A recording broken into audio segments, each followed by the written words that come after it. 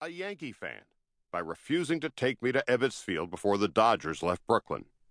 I was probably the only Jewish kid in New York who didn't root for Koufax. I rooted for the Gentiles in the Bronx instead, a fate sealed by the proximity of my grandmother's apartment to the house that Ruth built. I watched the World Series from the second-floor ballroom of the Concourse Plaza Hotel during high holiday services.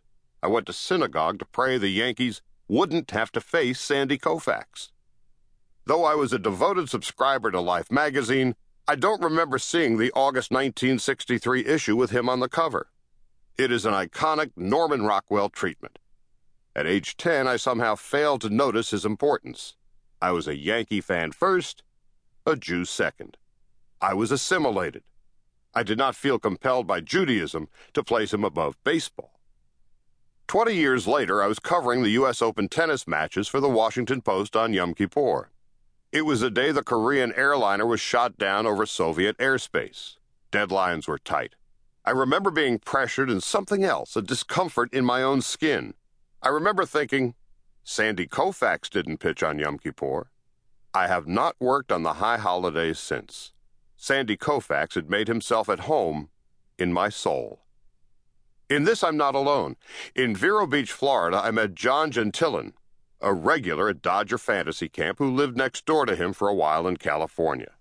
At a family reunion one day, 40 of his tipsiest relatives, most of them female, spotted Koufax watering his trees and barreled down the hillside like a herd of elephants, screeching, "Sandy!" Gentillon was mortified. Koufax signed an autograph for each of them. In the suburbs of New York, I found David Sachs, a camper at Camp Chiwanda in 1953, who'd been having recurring dreams about his bunk counselor, Sandy Koufax, ever since. In his dreams, he gets to ask Koufax what so many others have wondered. How did you become that great? How did that happen? In Manhattan, I met a woman named Shirley at the 72nd anniversary gala of the Jewish Community House of Bensonhurst, where Koufax played on the 1951 National Jewish Welfare Board Championship basketball team. A fleshy arm attached to a big voice and a firm grip took me by the wrist. You would like maybe to create a Jewish memory? I assured her I had plenty. So why are you here? Shirley said. Disappointed.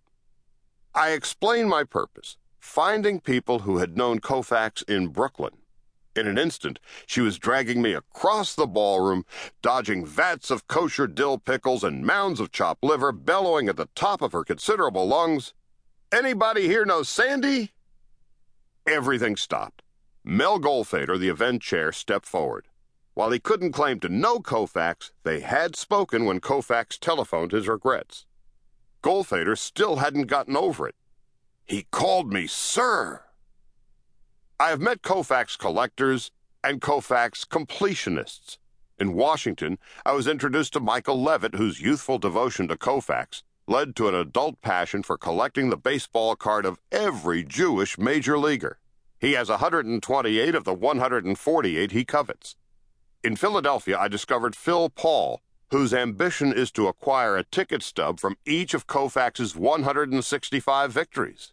So far, he's got 107, including all 4 no-hitters, the World Series games, the record strikeout performances, and 2 one-hitters. Stubs cost him anywhere from $20 to $40. A full ticket is double the price.